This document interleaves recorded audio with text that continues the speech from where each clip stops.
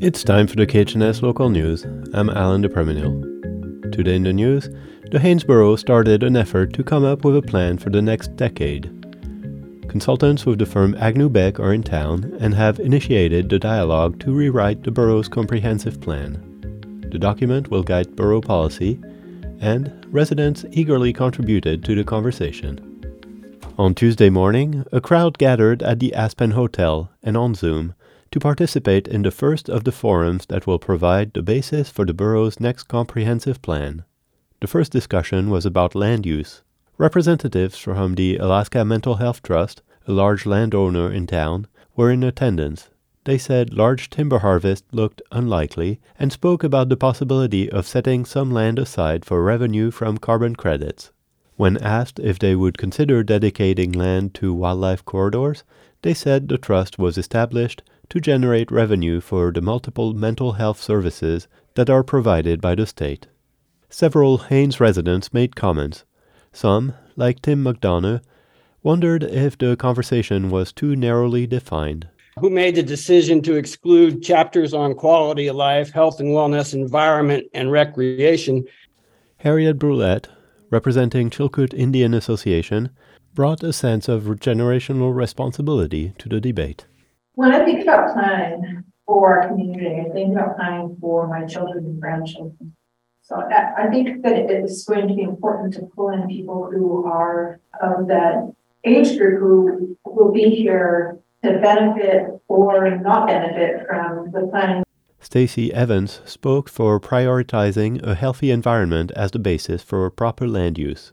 Yeah, I would say that watershed integrity should be sort of the basis of all of our land use planning. We have two top salmon producers of Southeast here with the Chilkoot and the Chilkat watersheds. Of course, that's really important to the basis for economy now, as well as this quality of life. Tom Ely wanted to include the value of silence in the conversation. I would like to see a natural soundscape added to a land use value, because I think that it's become an issue, and it's been an issue for many years in the Haynesboro. Assemblymember Deborah Schnabel acknowledged that the process might be longer and broader than anticipated.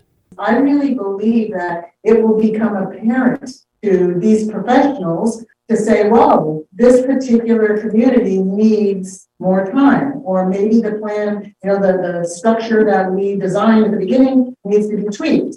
The conversation was interrupted for lunch, and a slightly different group convened in the afternoon to talk about economic development.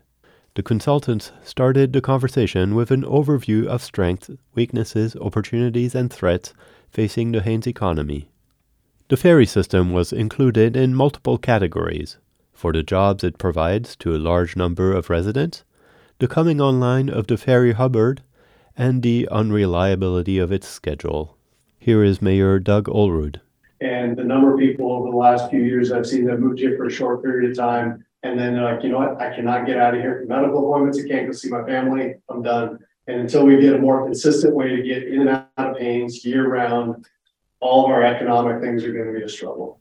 Liz Cornejo agreed. The cost of living, but it's not only the financial cost, but the time cost. You want to go to Juneau, as a business owner too, getting staff time and coordinating as they're trying to get stuff taken care of, and then to not having a plan a 2-day trip, and then it turns into a 4 or 5 day trip because the weather's bad and the flights can't go or the ferry can't.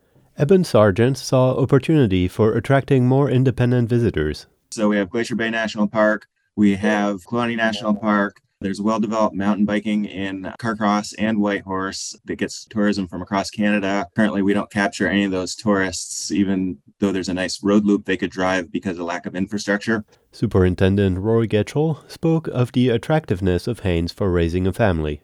Haines is a great place to grow up. If I were a child, I'd want to live here. So besides school, kids go to work. They can ride their bikes. They can learn to drive. I don't lock my door. Those kinds of things. Norm Hughes said the community can get in its own way. The biggest threat to Haines is Haines. The process here doesn't work. It's a battle all the way to the end. Harriet Brulette wondered if the school could help address that. Maybe as a community we can request some classes in civil responsibility. Liz Cornejo agreed that some things are lacking in the town's processes. civility and conflict resolution skills and the tools and moving forward with decisions is that it's a barrier to economic development. Shelley Wade, who is with Agnew Beck and facilitated the discussion, summed up some of what she heard. How folks define growth and the appetite for growth. So, understanding that, and I'm not meaning to open this big abstract, large question right now, but it is, I think an important one to ask. We'll think more about how to frame that in a useful survey question and as a part of our continuing dialogues. Writing a plan for Haines in the next 10 years will be a lot of work. Wade says she and her team have already decided to add an extra visit to their schedule. Getting residents to agree on that plan may take more time than the consultants had anticipated. That's it for the KHNS Local News. I'm Alan DePerminil. This is KHNS, Haines, Skagway, and Klukwan at 102.3 and translator K220BK Skagway, Alaska at 91.9.